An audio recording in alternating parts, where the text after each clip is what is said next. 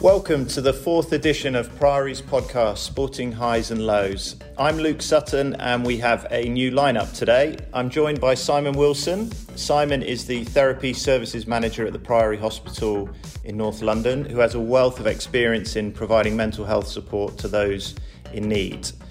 And our guest on today's podcast is very special. I'm a little bit biased in saying that, but it's Olympic gymnast Niall Wilson, who announced his retirement from the sport last month. Niall has had an incredible career in and out of the gym and made history by winning Great Britain's first ever medal on the high bar at the 2016 Rio Olympic Games. Niall never fully recovered from a disc injury suffered in his neck, which forced him to have corrective surgery and led to a really tough period in his life during 2019, in which he battled with his mental health. Niall has first-hand experience of the highs and lows that sport can bring, and we're delighted to have him join us today to hear more about his journey. So, for full disclosure, we might as well get this out of the way. It's not the first time Niall and I have ever met each other. I don't know what my official title would be, manager, agent. I sometimes think we're like brothers, but then I remember that the age difference means I could be your father, so I'm not sure about that. Big brother's better, yeah? Very older brother, yeah. And Simon, great to have you with us for this episode. Look, I want to just dive straight into kind of what I said in the intro there, Niall. Just talk us through the neck injury, briefly the neck injury that I know you picked up in, I think it was Germany, and then what happened, immediately afterwards, and then what happened over a period of time through 2019. Yeah, well, it was a tough time. I mean, at this point, it wasn't my first rodeo with an injury, and again, up to this point, I'd achieved so much in my sport of gymnastics, ticked off all the medals at all the major games, including the Olympics, multiple Commonwealth champion and world medalist, European champion. So I think this injury, the extent of it, the enormity of it was really tough to deal with, but then also, it'd come at a time where I'd experienced a lot in sport, and I was kind of the golden boy in the run up to Tokyo Olympics. So this one, mentally, I think, just hit me the hardest, and then everything going on outside the gym. I wasn't just the athlete anymore. I was the YouTuber, the online celebrity, the businessman. But yeah, I was in a camp in Germany, and I'd been having troubles with my neck for nearly 10 months prior to that, and had a couple of epidural injections to try and manage the pain and keep me competing and keep me going. And I just did something in training, and I felt it completely. What had happened was, I didn't know at the time, but I'd herniated my disc, so it had ripped out and fully pushed on the nerve. So I was in extreme amounts of pain. Like, thinking back to that time, it was horrific, really. And then in straight away in the hours following it, I decided to fly home because my pain levels were getting worse. It was pretty evident that I wasn't going to be able to continue the training camp, and there were a few things. The beds were a bit rubbish there, and I just wanted to get home. So Luke, actually, I rang him straight away, and he booked me and my coach a flight home the next morning. And it was just, the pain seemed to get worse and worse, and that night was horrific to stay in gym. I didn't really get much sleep. I flew home, had a scan, and it was clear that I'd done something serious to my neck. And I actually couldn't see the doctor for nearly over a week, and I didn't end up having the surgery till, this is really quick in sort of terms of having a problem and getting a serious surgery done, but we fortunately get that support as an athlete. But I had 2 weeks from when I got home to when I had the surgery, where I think my behaviour in those moments, because of the amount of pain I was in, just really deteriorated. I was taking painkillers and which was codeine, all day every day to just manage that pain, and then I was stuck in my flat. And then I just ended up drinking a lot. I just kept drinking pretty much for 2 weeks straight until I had the surgery. So that kind of, those following 2 weeks were really rough, just because of the pain and my behaviour, and then it led into the surgery. And as me and Luke will chat about more today, but my mental health really started to plummet, I think. And then after that, the surgery and that period where you'd obviously, you know, as an athlete, this was an injury which kind of stopped you in your tracks properly, didn't it? It's not, you know, you can pick up a slight wrist injury, and I know how athletes can adapt and, you know, train in different ways, but this was something that stopped you in your tracks. And you talked about your behaviour, but then your mental health really deteriorated over the next few weeks and months. And what did that feel like? You know, if you had to describe that feeling to someone who's never ever heard of mental health or experienced it, how would you put those few months into words? Oh gosh, it's difficult. Injury is so hard as an athlete because you're forced to stop without wanting to, you know, and sometimes injury come out of the blue and by accident, and maybe sometimes you can look at it and try and understand why it happened, but the reality is you're pulled away from what you love to do and what gives you purpose and passion and love in your life. And you know what, I think up until COVID-19, I actually would, it's difficult to explain what that feels like, but you can very much relate an injury as an athlete to the pandemic. Everyone has to stop what they're doing, whether they love it or they're not, whether they love it or they don't. You physically cannot do what you want to do because of this certain situation. So I think it's very relatable to that in terms of the pandemic and what's been happening over these last 10 months. But it's just a feeling of like losing that purpose and feeling a little bit lost and not really knowing what to do, and you can't go to the gym and fulfill that, and there's no short-term goal anymore. Like the goal is just to get better, and that's kind of when it's spread across 6 to 12 months, which I was told with my neck that's how long it's going to take. It's difficult in those initial moments to stay disciplined and focus and really know how to go about your day because it's just completely flipped on its head. So I just remember feeling very lost and very lonely every time an injury came my way, because I guess essentially what I loved to do was taken away through no control of my own. Do you know what I mean?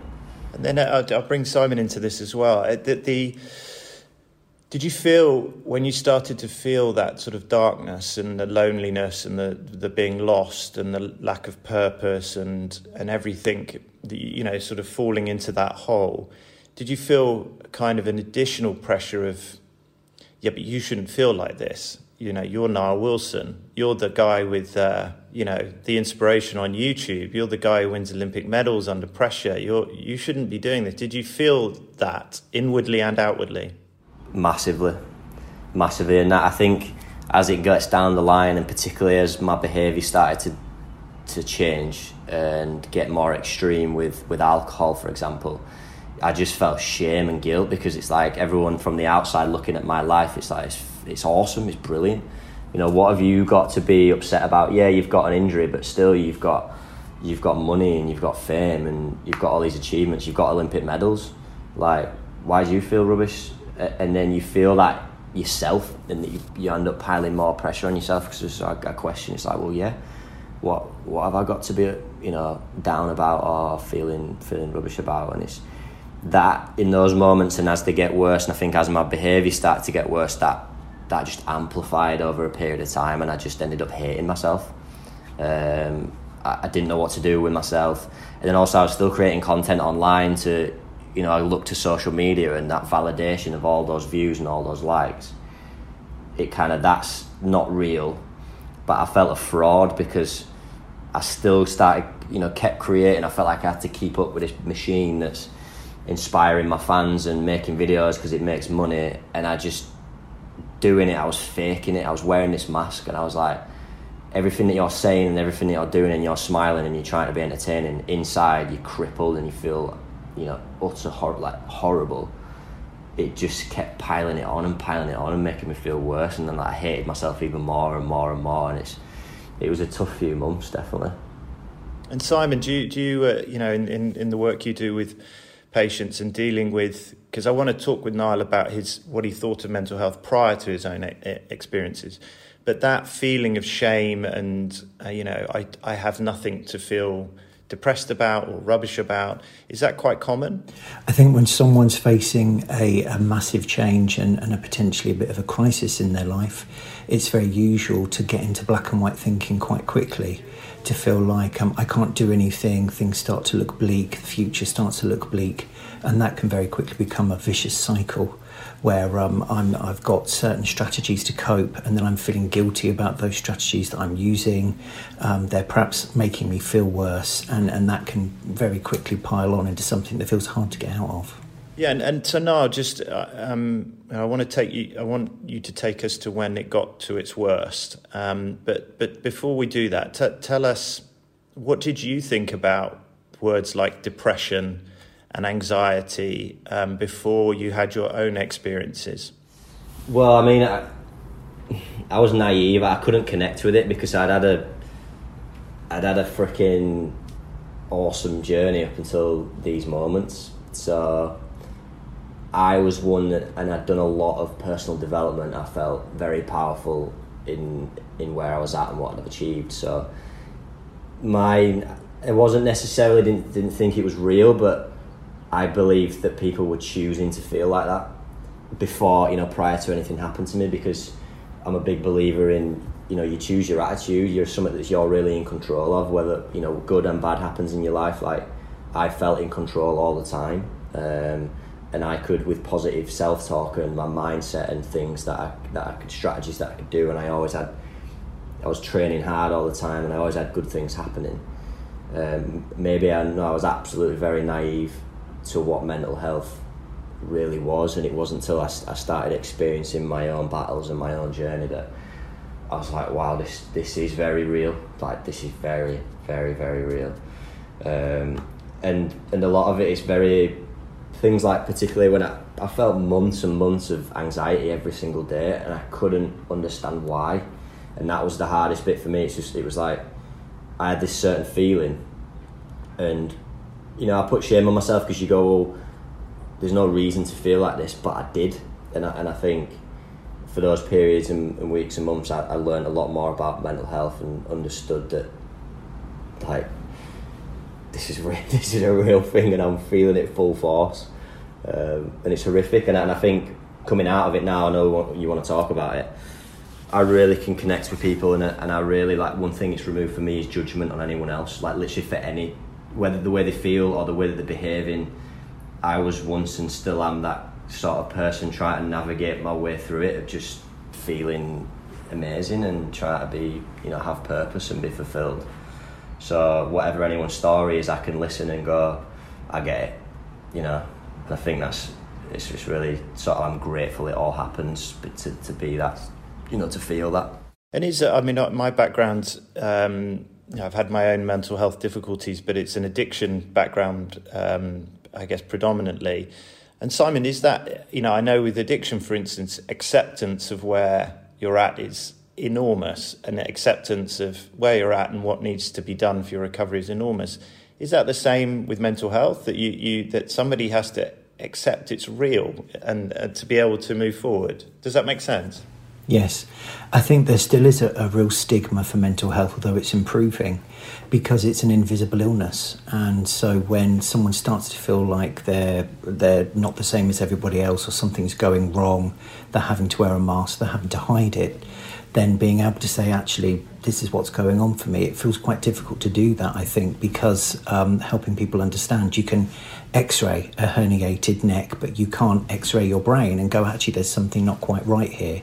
And yet there are big links between physical and mental health, and pushing yourself incredibly hard, being determined, focused is really important. And it can also go against you, because it's about then what are my limits and when do I push myself too hard and what is okay, particularly when you're being celebrated for pushing yourself incredibly hard, being celebrated, being very determined.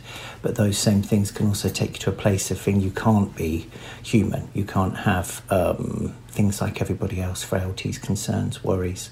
It can be very isolating, and the challenge is the more someone doesn't want to talk about it, the more isolated they can feel, and it's reaching out across that. I think that's really important to get to that point of recovery, to be able to say, yes, I need to talk to someone about this. Yeah, it's the sort of self-perpetuation of it all. And do you think, and I'm saying this from a basis of not much knowledge, but do you think it's hard for young men to get there as much as a demographic, as much as anything? You know, kind of that. I guess you know, we're talking about Niall's still only 25, which I can't get my head around sometimes. But you know, you're kind of trying to make your way as a man in the world, and suddenly you have to say, I'm struggling with something that I don't understand. Is that hard for young men? Yeah, I think for men in general, talking about feelings at a societal level is a real challenge. If you look at certain statistics, the leading cause of death for men under 49 in the UK for a period of time was suicide. And that implies that there's a real issue around being able to talk about feelings, talking about challenges. What does it mean to be a man? What does it mean to be an alpha type man that's successful in sports, physically well? And can you still, like everybody else, have the same challenges, worries, insecurities? I think it's a big issue for men in general. Yeah, so Niall, take us, I know it's painful to go there a little bit, but take us to, you know, probably the darkest moment or moments. And I know we had a couple of specific times, but if I take you back to, you know, after you went to see your mum and dad at a particular time and that, then when you drove back to your apartment, just talk us through how that felt and where you were at. Yeah, I mean, it is tough to talk about. My darkest moments, and there were probably more than one of them, but was when I just wanted to fully switch it off and I was having thoughts of suicide. And there was more times with this, and I think a lot of them came from extreme ways of coping, particularly with like gambling and alcohol, where it'd be multiple days just not stopping because that's the only way I know how to deal with this pain that I'm in. And it'd get to day 3, 4 or 5 where I'd not stopped drinking, and it was like, I need to switch this off because I can't live like this anymore. I don't want to. And then I think a real one that stood out for me is what I realised as well, it's so difficult for the people around the person that's in these real destructive and struggling with mental health, because as much as we don't get it, not everyone around quite gets it, and I was so fortunate to have someone like Luke in my life, but it was so tough on my family, and in it I didn't really care or really understand that because I was just so bothered about my own pain. It's like you don't give a shit what it's doing to everyone around you, particularly my parents, and they didn't really understand it as well, and I think for a period of time they judged it on my behaviour. So I was being a horrible person. I wasn't engaging with anyone. I was meant to be an athlete, and I'd worked so hard and achieved so a lot, and that required a certain lifestyle. But I was boozing every day, and my mum and dad were there was an encounter where I just got told off for it, and I think that really hurt me to my core, because it felt like, you explained there, the isolation that you feel. I just felt like times by 10 when my mum and dad just basically said, "You're an idiot, like stop doing this," when I couldn't connect, because it was like, well, I want to stop doing this but I don't feel like I can because of the pain that I'm in, and you can't see that pain, and it wasn't a nice conversation at all, and I kind of just left that really, really lonely and isolated and crippled and in so much pain that again I wanted to just switch it off. It's just like I can't deal with this, and for a period of weeks and months it sort of went like that, but there were definitely multiple sort of suicidal thoughts in there, which was just horrendous, definitely. And Simon, it is tough for the families, isn't it, and for people around to understand what's going on with someone at that moment in time, because like you said, it's invisible. I think, as Niall said, for many people they believe mental health or certain behaviours, coping strategies are a choice, and it's not really a choice. This is the best I can do with the pain that I've got right now. And so I think for people saying, well, why are you choosing that? Why are you choosing to drink? Why are you choosing to gamble, or whatever it might be? Actually seeing that behaviour as an expression of the symptom, an expression of the pain, and being able to say, okay, something's not right here. You're expressing yourself in a different way, and it looks really difficult. We need to understand what's going on, rather than what can feel like I need to tell you off and shock you out of it and tell you it's bad, and get into that judgmental place, which I think is, most people would have that view of, why are you doing this? This looks like you just can't be bothered to look after yourself, or you don't care. But that it's not that at all. And I think, again, because of that fear of judgment and not being understood, it makes it that much harder to speak up and not feel so isolated and alone.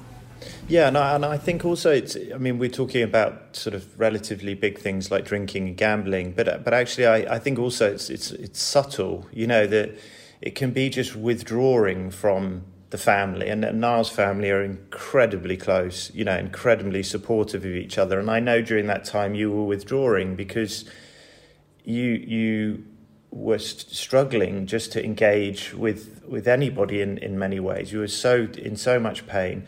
And so I think sometimes for the people, for a family, they think that you're rejecting them in a way. And then they get angry and upset and hurt, and they can't connect the behaviour with the pain. And I'm really conscious not to make this sound like, families should do better. It's really, really, really, really difficult. They just want to fix it as well. They don't want me to feel like it's always through love. And then sometimes in those conversations, you don't really connect with that.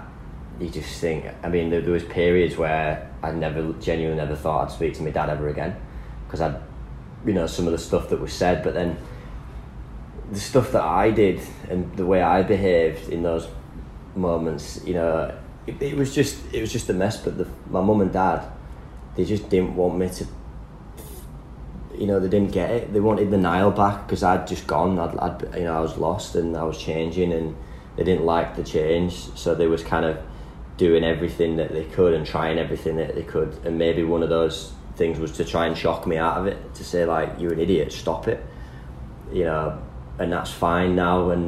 But it's tough for families or people going through it, because I was lucky to have support networks and be able to, figure my way out of this. And we're all so much more knowledgeable on it, and we can chat about it, and they can connect a little bit more, and they can understand.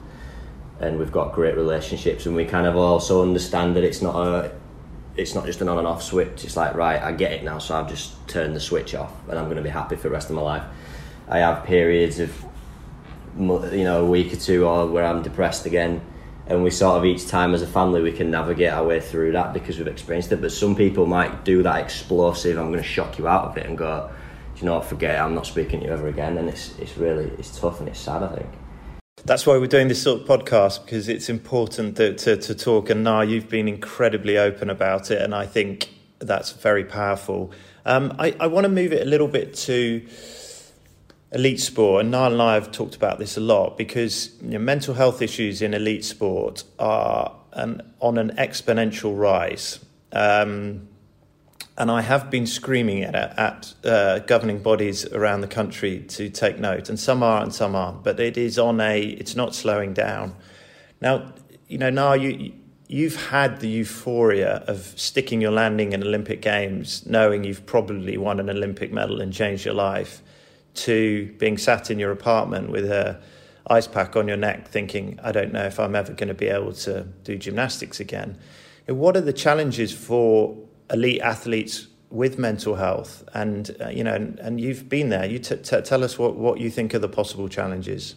Yeah, I think without knowing, you're thrown into this environment, which we've talked about it before, Luke. It's just this like melting pot of, it's almost so difficult to not, to get away from having these troubles. The Olympics is a massive one, where I'd sort of argue that every single Olympian will feel depressed and have a come down after it, because you can't ever match a euphoria or a feeling like being at that games, at that event. And I guess it's the same for like rock stars and pop stars and celebrities that do these incredible things and have these insane moments. I trained my whole life. I did the clean high bar routine in front of 20,000 people, 7 million people on the television, and I changed my life in that moment. It's like I didn't know it at the time at 20 years old, but I'm never going to be able to match that ever, unless I kind of, in my sport and when I do it again.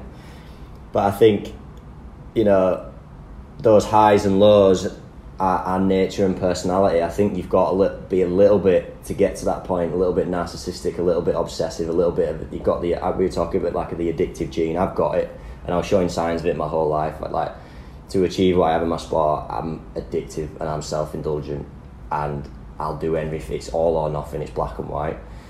So then when I think you come home from the Olympics, and then you'd think like, what the hell now? My whole life's been about that last week. Like that moment, that's what my whole life's been about. And now what? I just got to do the next one. It's such a strange, you just feel lost, I think, without a doubt. And then you've had that experience, this is where when it comes to like celebrating or having a drink of alcohol, I found at 20 years old, not knowing that existed, I just chased it.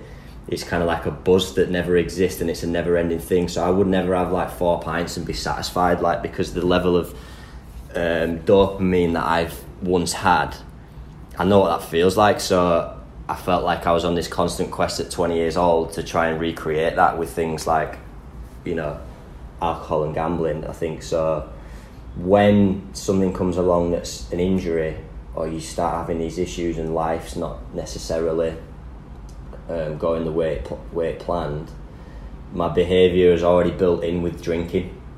So I found it was easy just to be extreme with those behaviours, and I think what the turn of events that happened in my life just led me to the real tough points with depression and anxiety.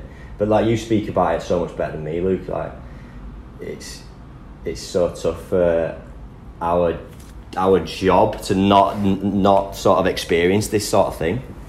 Yeah, I was the greatest Olympian, arguably, of all time, Michael Phelps. I think he's won 28 Olympic medals, which is absolutely ridiculous. In between Olympic Games, tried to commit suicide, and then post-retirement tried to commit suicide.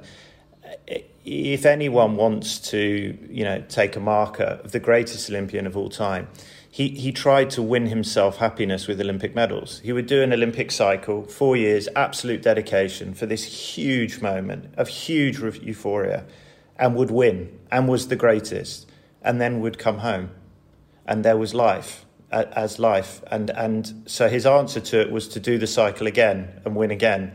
Then he'd do it again, and eventually he had to retire and faced the sort of gap in where he attached his mental health and everything around it, and ultimately I think it's an extreme version of lack of a lost purpose and meaning in life and lost reality of it. Simon, is that, I know we're talking about Olympians who are as elite as they come, but that kind of loss of purpose and meaning, is that a common thing that's attached to mental health issues? Mm-hmm. So I work with lots of people who would be considered high achieving or high performing in their field, and they are driven and determined, and that's what they need to be high achieving and high performing.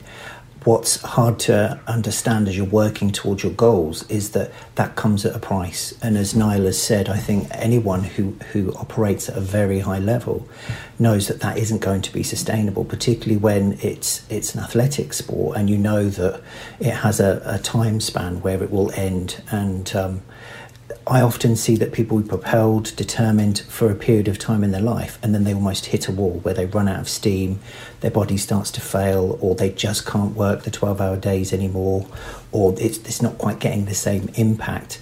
And that's when they reach the point of things start to unravel a bit, and symptoms will start to impact. Their routine will start to change, whether it's sleeping, eating, patterns, anxiety, intrusive thoughts, or just feeling, I just haven't got the energy for this anymore. And that's when someone starts to say, what's happening? Where's my determination gone? Where's my energy gone? And I think it's almost, we need to kind of say to people, yes, you can do this and you can have an amazing career for 10 years, but then what's your exit strategy? What's your plan? What will you do next? And I think, I've heard other Olympians talk about, you go from adulation 1 minute to kind of, well, I can't get a job. What do I do? What am I qualified in? What am I trained in? I've given everything to this for so long. Now I have to almost start from scratch in something else. And that can be a real challenge, really, really difficult. Of course, it will help people, make people feel empty or sad, lost, depressed, hopeless. Yeah, absolutely. I mean, Niall, you've obviously just recently retired. We've you and I, for full disclosure to listeners, have done lots of work around these kind of areas together, haven't we? And maybe just talk people through that kind of, I guess the question of, I'm not trying to put words in your mouth, but where you've got to with that question of who you are. And what that has meant for you in improving your mental health and improving your general well-being. I think, like you explained well, I think for so long I defined myself by the external, like by being an Olympic medalist. That is what I thought gave me fulfillment, and this was my happiness ticket. And it was the same with my content, and like I was defined by how many views a video would get, and if it's got a lot, then I feel great. If it doesn't, I feel shit. I've defined how much money I earn, and like it's just not a sustainable place to be in, and led me to the things that I've been through.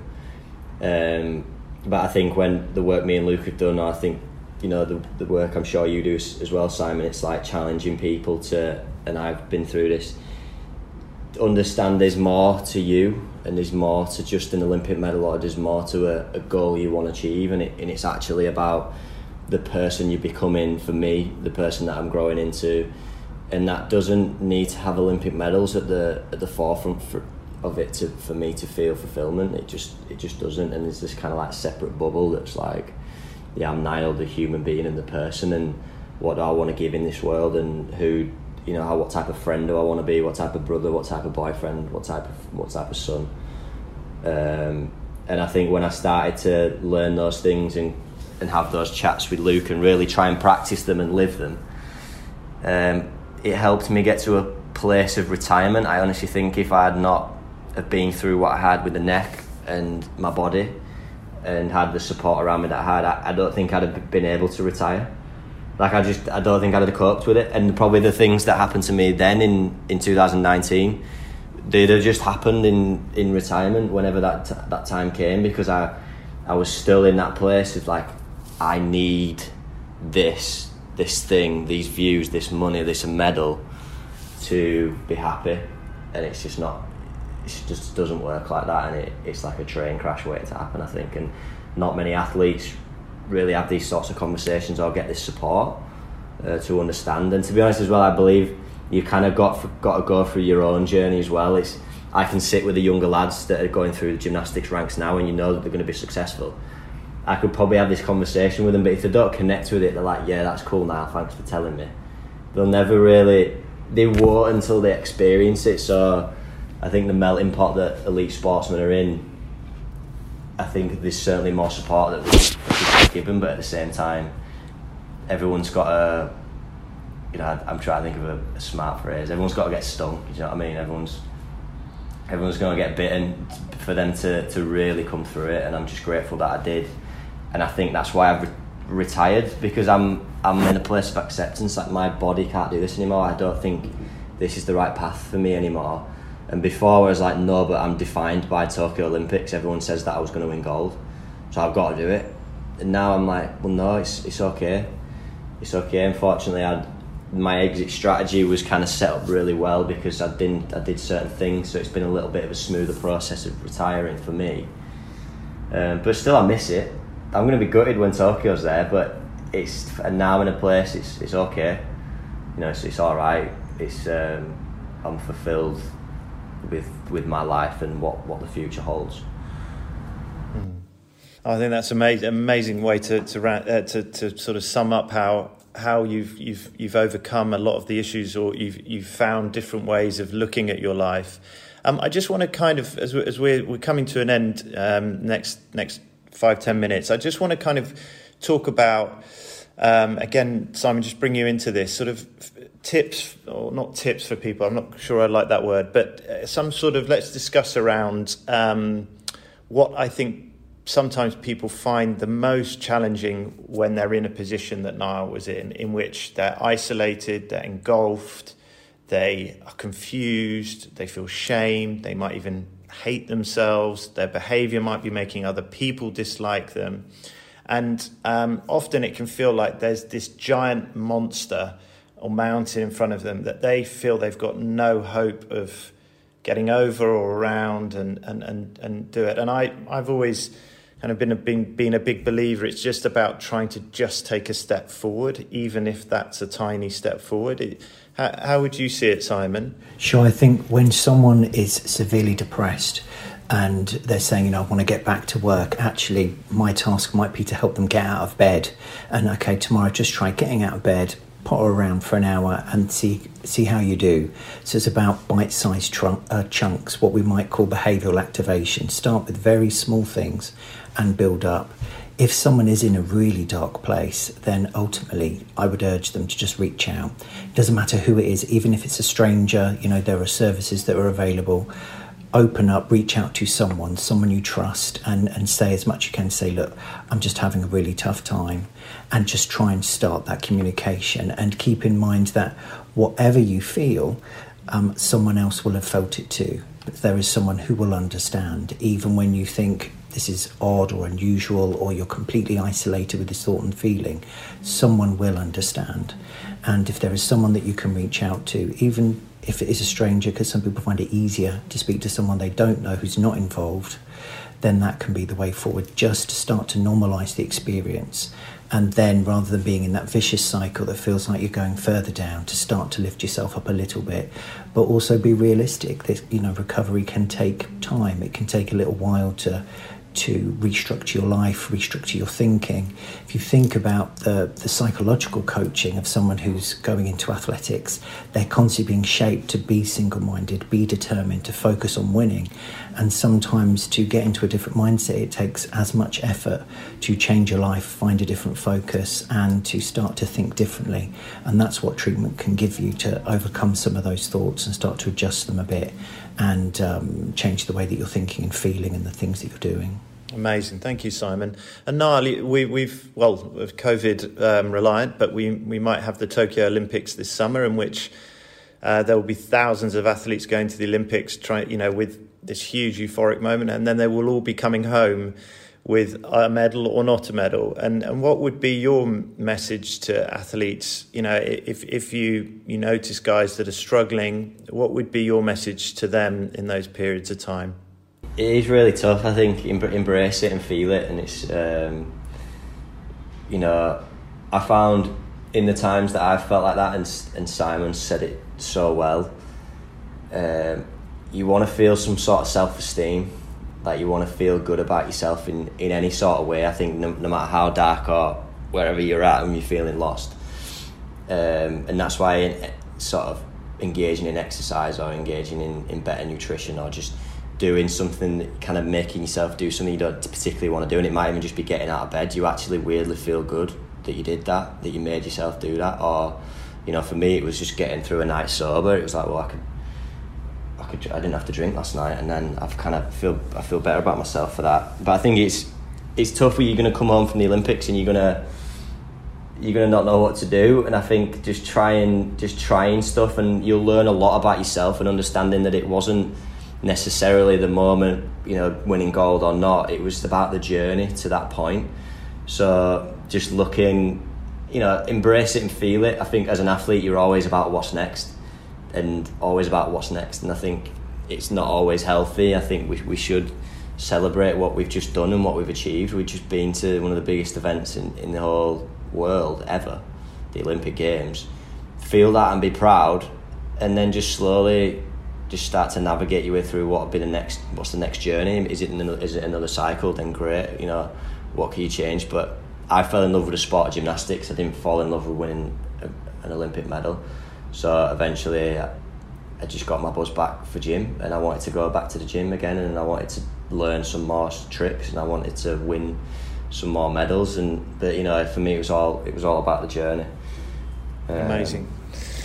Niall and Simon, thank you. Niall, it's always a pleasure talking to you, which we will do multiple times more today. You too, I think it's, you know how passionately we both feel about this, but speaking out so openly about your experiences is really powerful, because you're in a position where people will listen, and they also may not have expected it. And sometimes to normalise it, as Simon said earlier, to allow permission for that conversation to happen for particularly young people that are watching you is a hugely powerful thing to do, and I'm grateful for the way you speak up about it. I think more than ever the current pandemic is placing challenges on people's mental health for sure, and so I hope this podcast has been helpful for listeners. Please reach out if you think you need professional help. The Priory contact details can be found in the podcast overview, or visit their website, priorygroup.com. So until next time, thank you for listening, and goodbye.